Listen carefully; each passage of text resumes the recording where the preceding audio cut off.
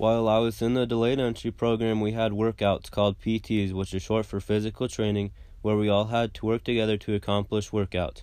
This took me out of my comfort zone because I had to work out and communicate with people I didn't know, which was two things I was never good at. We also had monthly fitness tests called ISTs, which is short for initial strength test.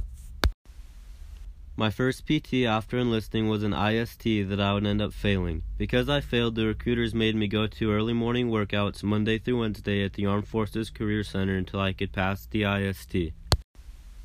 My first PT after enlisting was an IST that I would end up failing. Because I failed, the recruiters made me go to early morning workouts Monday through Wednesday at the Armed Forces Career Center until I could pass the IST.